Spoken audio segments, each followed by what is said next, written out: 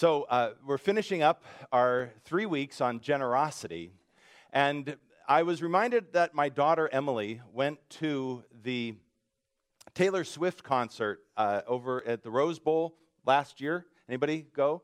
I know there were some, yes. There's always somebody who went. She had a fabulous time, but it reminded me that when I was her age, so long ago, I was in Pasadena at a favorite concert of mine. It was my favorite group, which I'm not going to tell you who it was. People have asked me. I am embarrassed. I said it was like Southern Gospel, and somebody said, "Was it Leonard Skinner?" Oh no, you have much higher assumptions about my taste level than that. But they were in the Pasadena auditorium, and because it was my favorite group, I made sure we were center and just like 5 rows back. So it was fabulous seats. It was awesome. I brought my girlfriend, who's now my wife, so she made it through that experience, and friends from work. And I was having the time of my life, and we made it through the first set, the first part up to intermission, and then we took a break. And when we came back, the curtains opened, and the band was just sitting around in a circle, and just kind of like going off on what, things, a medley of songs that were their most popular. And everybody was having a good time. And then one of the band members looked at the audience and said, "Well, what do you want to hear? And what do you want to sing?" And I heard somebody shouting out my favorite song, which I thought was awesome. And then my eyes kind of focused, and I realized it was me. I was standing up, the only one in the 5th row back center in this huge auditorium, shouting out, and then, immediately euphoria turns into embarrassment, and I quick sit down, and I'm like, oh my gosh, I can't believe that I just did that, but Carolyn on one side and my friends on the other, they were like, that was awesome, I'm loving this is great. So I got their support, and then the band started playing my song. They heard me, and they said, let's do that. And it was like, oh my gosh! So if only it had been a good band, then it would have been the best story ever. But that is the closest I think I've come to the euphoric, passionate, excited, joyful moment that we read about in Scripture of a woman who comes uninvited to a party, a dinner party, to anoint Jesus with perfume, with ointment out of an alabaster jar. It's a familiar text to people who've been reading the Bible over the years, and she does not care about anybody else. It was just her and Jesus. That's what it felt like to her. And tears of joy began to mix with tears of fear and anticipation, because Jesus was heading towards Jerusalem, and there were threats on his life, and people were beginning to be anxious about what was going to happen when he gets to Jerusalem. And people wanted to arrest him. And it's a powerful story for a number of reasons. But I want to pause it for a minute and say something about Scripture, because it will help us understand the significance of this particular story. So the Bible is divided into 2 sections, Old Testament, New Testament. And the beginning of the New Testament are 4 biographies of Jesus: Matthew, Mark, Luke, and John. We call them that. We also call them the 4 Gospels. Gospel means good news. And so there are 4 of these stories. Now, 4 of these chapters of the New Testament, books of the New Testament. And in those 4 books, there are about 150 stories of Jesus, events that occurred in his life, stories told about him, stories he told. And they are somewhat duplicated between different books. Some of them have some stories are only in one gospel. Some are in multiple ones. So, for instance, the Nativity, the wise men born in Bethlehem. That whole story is in 2 of the Gospels, Matthew and Luke. Mark and John don't cover it. And then the question, I think, reasonably to be asked is, well, what stories are in all four Gospels? Because those would be the most important stories, wouldn't you think? And yes, as a matter of fact, so all of the stories of Easter, so from Palm Sunday to Jesus being arrested before Pilate, crucifixion, his burial, his resurrection, all four Gospels cover that series of stories, that week, Holy Week, Passion Week. They all cover it in multiple ways and different details. Now, aside from Holy Week, there are three stories that are told in all four Gospels. Those are probably important stories, right? All of them thought we should put these stories in. And those stories are the feeding of the 5,000, Jesus walking on water, and the story of the woman with the alabaster jar. Wow. Now, the first two, that makes sense. They are describing the divinity, God, the divine power in Jesus to multiply loaves and fish, to walk on water, miracles. The third one isn't what Jesus did. It's what someone did for Jesus. But it's all of the Gospels chose to cover it. So I think we should take a look at this and see the importance of it for us. As I say, we can understand the first two, but this third one, interesting. And it's also interesting because the response of the other people in the room. You would hope. I mean, when I was in the concert, nobody was laughing at me. What an idiot. I mean, they all were happy. They'd all paid tickets to be there. They thought it was a great band too. So they thought, yeah, that's cool. But in this room, the host who had invited people judged her, condemned her, judged Jesus for even letting her touch him. And the disciples, we will get to the disciples. The disciples were dismissive. They're like, whatever. I'll get to them. So so why is this story in Scripture?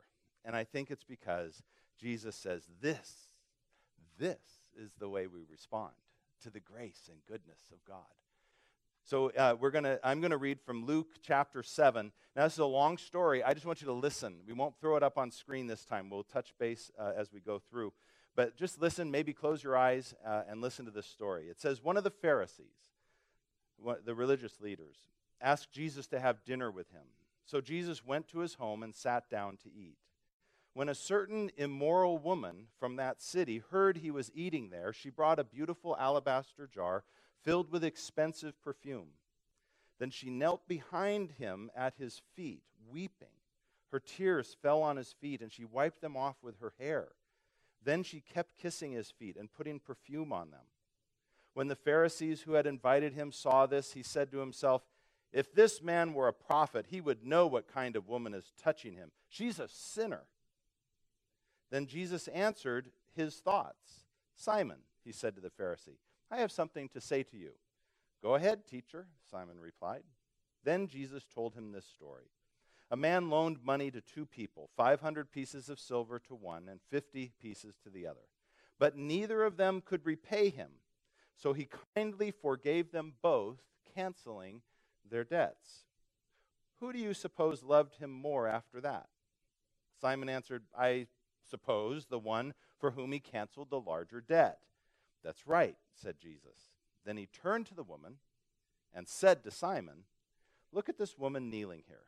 When I entered your home, you didn't offer me water to wash the dust from my feet," which was a very common practice at the time, "but she has washed them with her tears and wiped them with her hair. You didn't greet me with a kiss, but from the time I first came in, she has not stopped kissing my feet. You neglected the courtesy of olive oil to anoint my head, but she has anointed my feet with rare perfume. I tell you, her sins, and they are many, have been forgiven. So she has shown me much love. But a person who is forgiven little shows only little love." Then Jesus said to the woman, "Your sins are forgiven." The men at the table said among themselves, "Who is this man that he goes around forgiving sins?" And Jesus said to the woman, "Your faith has saved you. Go in peace." Let's pray. Lord, there is power in this story, power for us today. We can be transformed by the living Word of God, and we ask that you would do that with this story that's told by all four of your biographers. Help us to hear your message for us, better than the disciples heard it for them, better than the Pharisee Simon heard it for himself. Let us hear your word for us. We pray in Jesus' name. Amen. So it goes without saying that something important happened in this woman's life, that she would take this very expensive perfume and pour it out on Jesus, that she would use it that way. But before we speculate on that and we talk about that, let's name the elephant in the room. It's Simon the Pharisee and his judgmental attitude.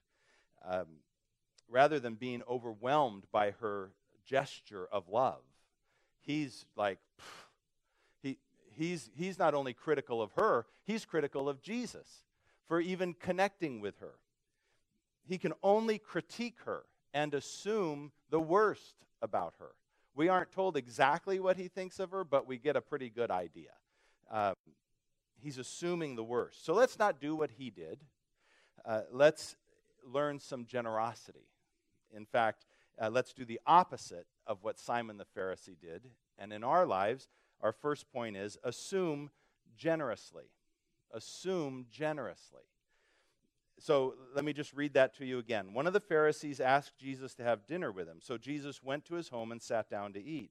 When a certain immoral woman from that city heard he was eating there, she brought a beautiful alabaster jar filled with expensive perfume.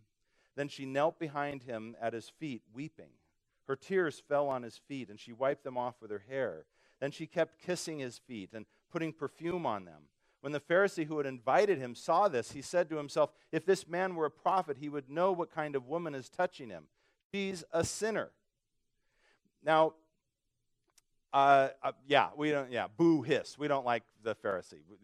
We get that. So, but it is very easy to be like the Pharisee and assume the worst about people.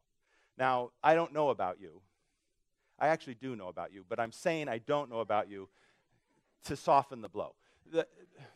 We assume the worst. We do. We about people's weight, about their intelligence, about their sobriety, about their skill level. We just assume the worst when we see people. I mean, how often do we ever see somebody interesting, different, challenged, whatever, and assume something positive? For instance, somebody zooms past you on the freeway, is weaving in and out of traffic at 20, 30 miles above the speed of traffic. How often have we ever said, "Wow, I wonder if that's a husband getting his wife to to deliver a baby"? Never. It's, "Oh my gosh, maybe somebody had an accident. Maybe, I bet that person's late to their great-grandchild's graduation." No, they're just an idiot, right? It's their worst. We assume the worst. So we get it that Pharisee would do that. But we seldom assume good things. And Jesus calls us to assume generously, to give the benefit of the doubt, and even assume the best about people. So take this woman in this story, for instance. In Matthew's telling of the story, Jesus says, so remember, we've looked at the Luke story, but it's told in all the others. So in Matthew, we get a little extra.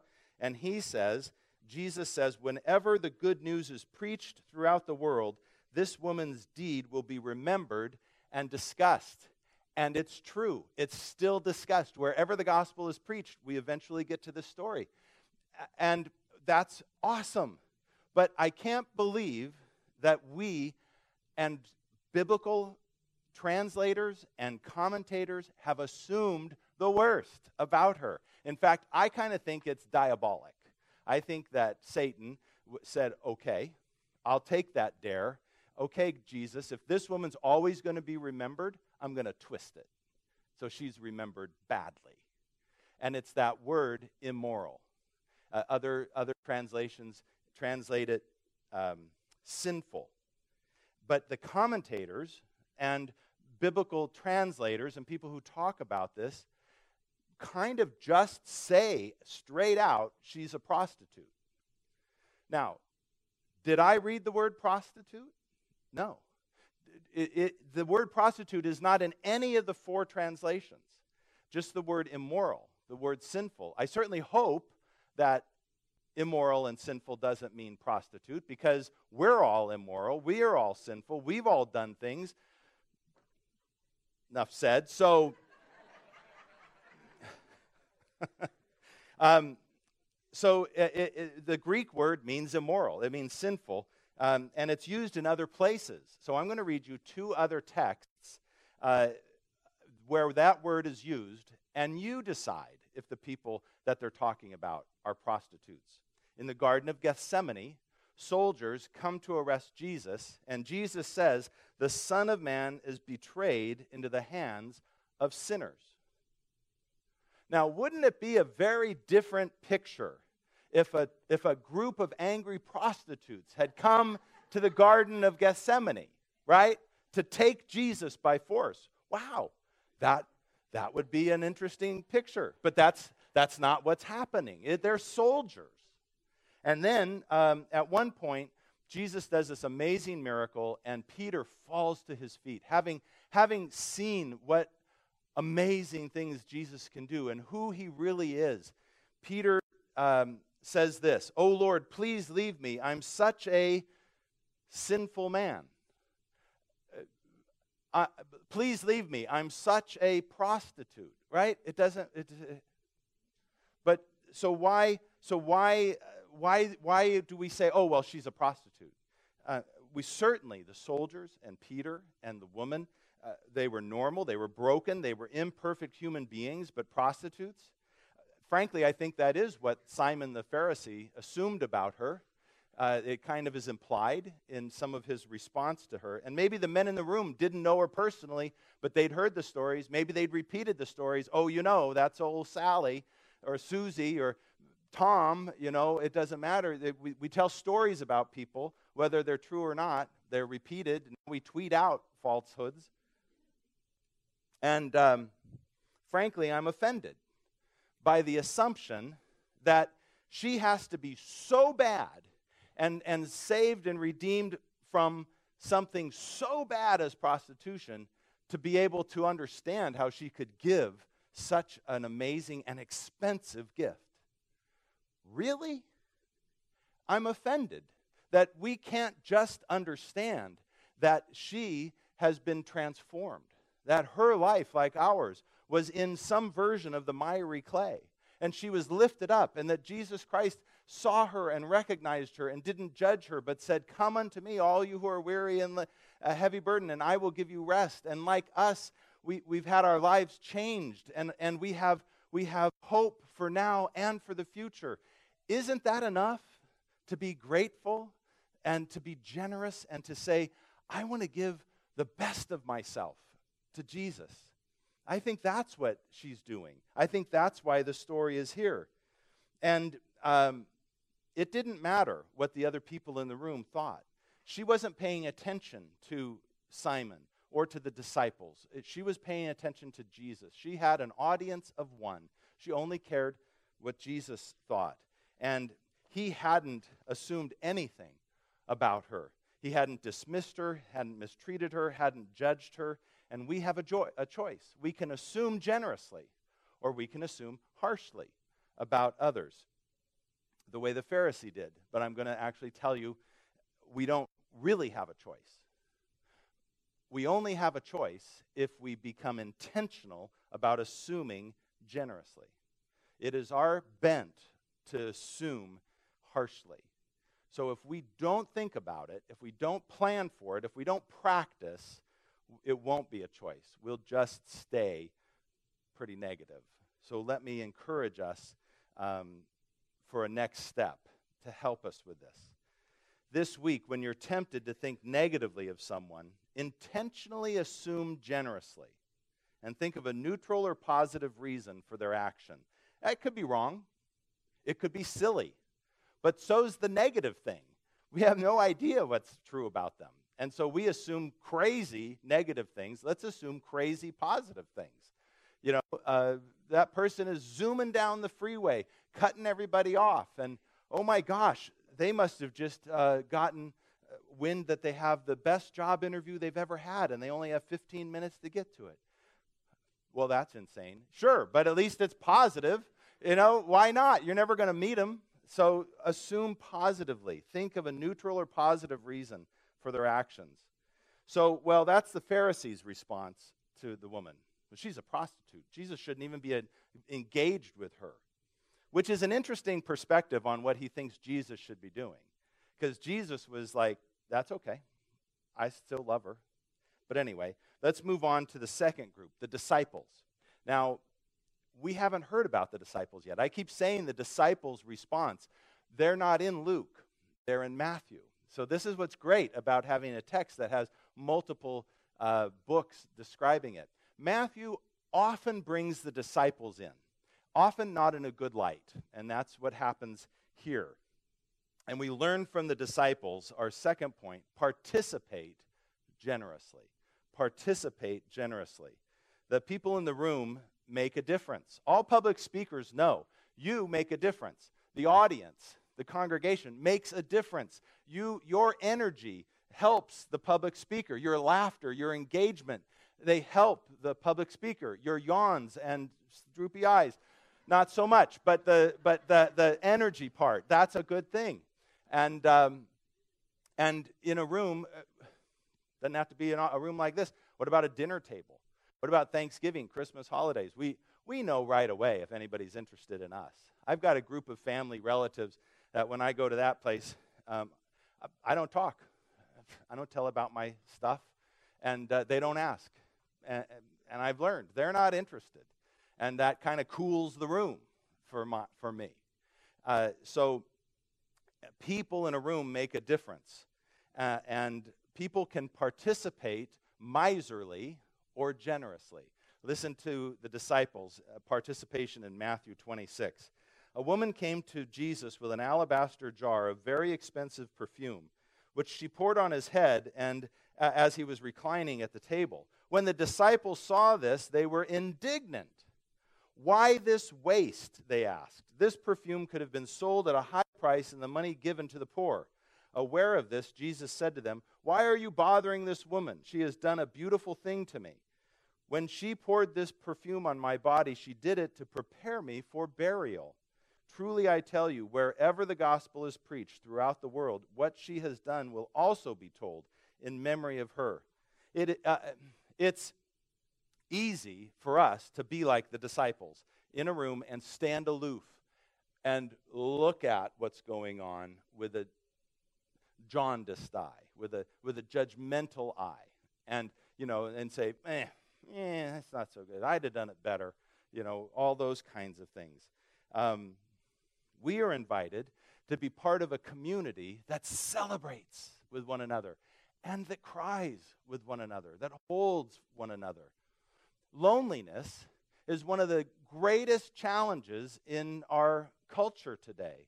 And we have never been more digitally connected and less emotionally and physically connected. And we need all of that. And we can help our community by being connected, by participating generously. And here are these disciples who have spent 3 years with Jesus. If anybody should know how powerful it is to know Jesus personally and to have experienced him, it's these guys. But when somebody else feels it and experiences it, they're like, hey, that's our thing, not yours. You should be, grateful to be here. Why don't you sell that perfume? And we could have sold it and given it to the poor. And Jesus even says, when she poured this perfume on my body, she did it to prepare me for burial. Well, what does that mean? It's this sense in the room. People were afraid for him. She was afraid for him. We know what happens. Within a week or so of this story, he's crucified. It was in the air, and people are anxious. And she comes to celebrate him, to say, I love you, thank you. Isn't it interesting? We don't actually know what he did for her, but it was something so significant that she would give this. And the religious leaders in the room, the most faithful, the disciples, the followers of Jesus, the ones we would go to for support, blow her off. Oh, I hate that. So you just want to shake them. And I get emotional about this because I've been to those meetings. Nothing so grand as that, but I'm telling you, presbytery meetings, session meetings, all these meetings, and here's what happens. Why would somebody who's not in the committee, in the meeting, come? Because God's been doing something in their life. And they're doing something in the world, and now they want the support of the organization. And so they come with all of these high hopes and expectations that, hey, we get to go before the group, the leaders of the church, and we get to present our idea and get the support of the church. And what we do with them is we say, are there any other questions? Any questions? All right, well, thank you so much. We'll let you know. Don't let the door hit you on the way out. And that's if we're being generous. We could just question the heck out of them. Well, how much is this going to cost? How many people do you have? Well, what's your ratio to blah, blah, blah, blah, blah, blah, blah. And I just think, now I've been that person going to higher bodies asking for stuff. But I've also been in the room when we've done that to others. And, so I just think they don't have this conscious thought. But I can imagine them feeling, I thought this was the leaders of the church who support efforts, who I thought you were going to be the ones who would bless me and pray for me. And no, you're just the business people of the church. And that's what the disciples were doing. We could have done a better job. We could have sold this stuff. I wish you'd come to us before you made your decision to be pouring this stuff out. I mean, you did pour it out on Jesus, so you get points for that. But other than that,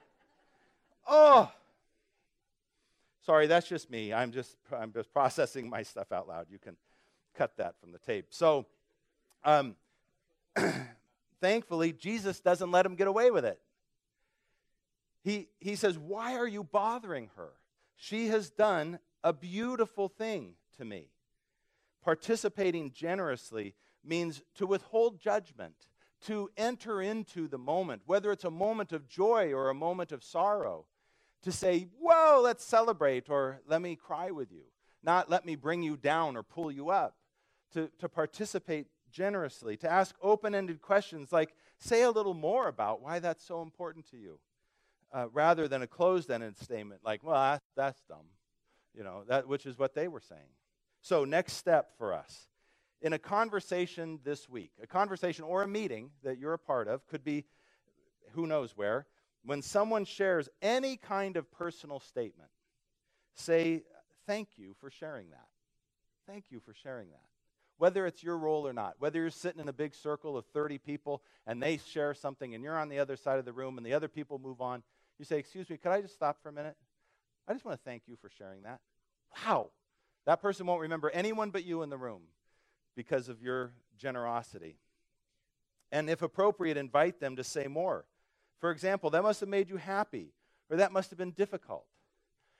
These are not rocket science next steps. I'm just, right? These are not, I don't try to give you things so hard, right?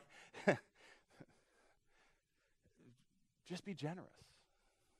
Participate generously. Assume generously, participate generously. And the third thing we learn from this generous woman is give generously. Give generously. So let's get straight about this understanding of this is expensive perfume. This is expensive perfume. This was the most expensive thing this woman owned. This was the most expensive thing anybody in the room could have owned. This jar, alabaster jar. I don't know how much Chanel No. 5 costs, but this costs more. So what they say is that this was probably in the day worth today about $50,000. $50,000. You know what you can buy for $50,000? Some Rolex watches you could buy for $50,000. You could buy a brand new Ford Explorer for $50,000 or a 40-year-old Ferrari. So take your pick. Do you know you could buy a 4-bedroom house in Toledo, Ohio for $50,000. Here's the point. The point was not that it was expensive. It was that it was irreplaceable. One of a kind. Never to be repeated. That's the kind of gift that she gave. Here are some significant gifts that have been given. So somebody asked people, write in and tell us the greatest gift you ever received. Listen to some of these answers. A cutting board engraved with a favorite recipe in my late mom's handwriting. A set of cufflinks with the GPS coordinates of the location of our first kiss. A hand-painted ornament from my childhood home. Can't get that anywhere. A Build-A-Bear dressed as a soldier with a personal message from my deployed brother. These are irreplaceable. Some of them are expensive. Some of them not. That's not the point. Listen to the contrast that Jesus describes in Luke 7. Then he turned to the woman and said to Simon, look at this woman kneeling here. When I entered your home, you didn't offer me water to wash the dust off my feet, but she washed them with her tears and wiped them with her hair. You didn't greet me with a kiss, but from the time I first came in, she has not stopped kissing my feet. You neglected the courtesy of olive oil to anoint my head, but she has anointed my feet with rare perfume. Passionate giving, generosity. It's not easy to imagine how to give so passionately as that woman did. I'm not even sure what it would look like. But we see from those significant gifts that it isn't about expense. It's about meaning. And this story of this woman's gift isn't just about her in the moment. This is her future. This is that thing that she could have sold if she ever absolutely needed to. She took her security and said, Jesus is my security now. I don't need this anymore. Wow. I'm not saying we're supposed to do that, but imagine what perhaps that thing could have held on to her heart, maybe it had closed her heart, hardened her heart. I won't assume negatively about her, and maybe she needed to give this up. And the best way to give it up was to give it up to Jesus. We don't know, but we certainly don't have to think the worst of her. Have you ever been given something significant? Have you ever received a generous gift? I have. So as a pastor, we often see people come into the church who need help, a variety of reasons why. And I had a fellow come in, needed help. He said that he was drinking way too much, had been for decades. He lived in his van, had to move every morning before the police would roust him and get him to move. And he needed some help. Yes, he needed a little bit of money. But what he said was, what I want more than money is to be done with this. I want to let go of this. I want to move on. I've tried. I can't. Can you help? Well, I was ready to try. 2 years we spent meeting together. And I can tell you adventures with this guy. I mean, I went to see his van. I went to see his dog. I brought him to the kitchen to help make Thanksgiving turkeys and I got him to a small group, a Sunday school class. I sat with him because the other people in the room were like, who is this guy? And I'm like, he's okay, he's with me. And lots going on with this fellow. He would disappear for a while and then come back. And he disappeared for a while. And then after these 2 years. And then he came back. And he was dressed nicely. And he said, I'm here to say goodbye. I have been offered a job. And I'm moving away. And I wanted to give you something. And he reached into his pocket and he pulled out a green 6-month sobriety coin and gave that to me. I still have it. 20 years later. Tucked away safely. Because that is an irreplaceable gift. That is him saying, this is for you, but it's for this church. I can't thank you enough. Now, no one knew better than he how little he deserved the help that was offered to him. But he was weighted down no longer with guilt, but with gratitude for what others had done for him. That is the kind of gift we want to give. So here's the next step. Think of a meaningful gift or note or gesture you can offer that communicates your appreciation. Just a gift or a note, a handwritten note, or a gesture that you can offer that communicates your appreciation. And I think that the reason this text gets into all four Gospels, one of the most significant reasons, is the last point. Be forgiven generously. Be forgiven generously. Now, oftentimes in a sermon, we'll say, forgive generously. Forgive as you have been forgiven. This is not a story of asking people to forgive. This is a story of someone who has been forgiven of something so substantial that her life has been transformed, and she can't help but come and ignore the horrible looks and statements of others around her, simply to sit at the feet of Jesus and weep on his feet and wash his feet with her hair and pour out this unbelievable gift because of forgiveness. It says, then Jesus answered his thoughts. Simon, he said to the Pharisee, I have something to say to you. Go ahead, teacher, Simon replied. Then Jesus told him this story.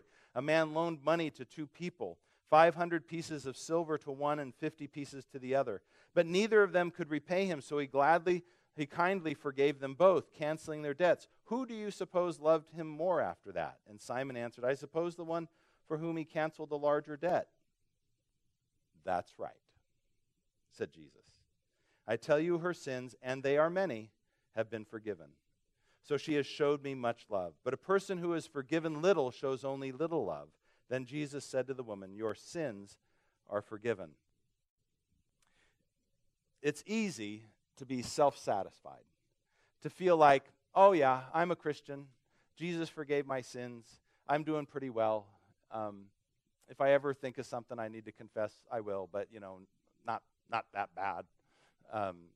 And we kind of drift away from that sense of gratitude for all that he has done for us, for all he's willing to do for us. Sometimes we know what we need to be forgiven for. Ugh, I did that again. I said that again. I didn't do that again. But sometimes we're not sure. Sometimes there's things we don't realize, where we've hurt someone and we didn't even know it. So Psalm 139 is for us in those cases. Search me, God, and know my heart. Test me and know my anxious thoughts. See if there is any offensive way in me, and lead me in the way everlasting. So we have a next step, final next step. Search your heart and mind and see if there is something you want to let go of and ask forgiveness for. And pray out loud that Psalm 139. Can you imagine a psalmist who has let go of everything and sought forgiveness and is so clean before the Lord that he can sit on the ground and raise his hands or her hands and say, Lord, I have let go of everything. You have forgiven me. I'm so grateful. Would you just see if there's anything else? Wow, what a place to get to. Can you just see if there's anything else that I need to let go of? And always in our hearts, God will say, well, there's this. There's this. We give generously. We can assume generously. We can participate generously when we have been forgiven generously, when we are new creations. I'm so glad Jesus has responded positively to the woman. And I can't help but wonder how it would have been in that room if everybody else had responded positively to her. If everybody else had heard this message, had read the story ahead of time, and had said, we need to celebrate with her. Oh my gosh, what a party that would have been. We need each other. We need to rejoice with those who rejoice and weep with those who weep. I needed my friends at that concert. And that woman needed Jesus, and really others as well. The man living in the van needed the church community. We aren't made to do this by ourselves. We're made to do it together. We need to be Christ to each other. Let us generously be Christ to one another.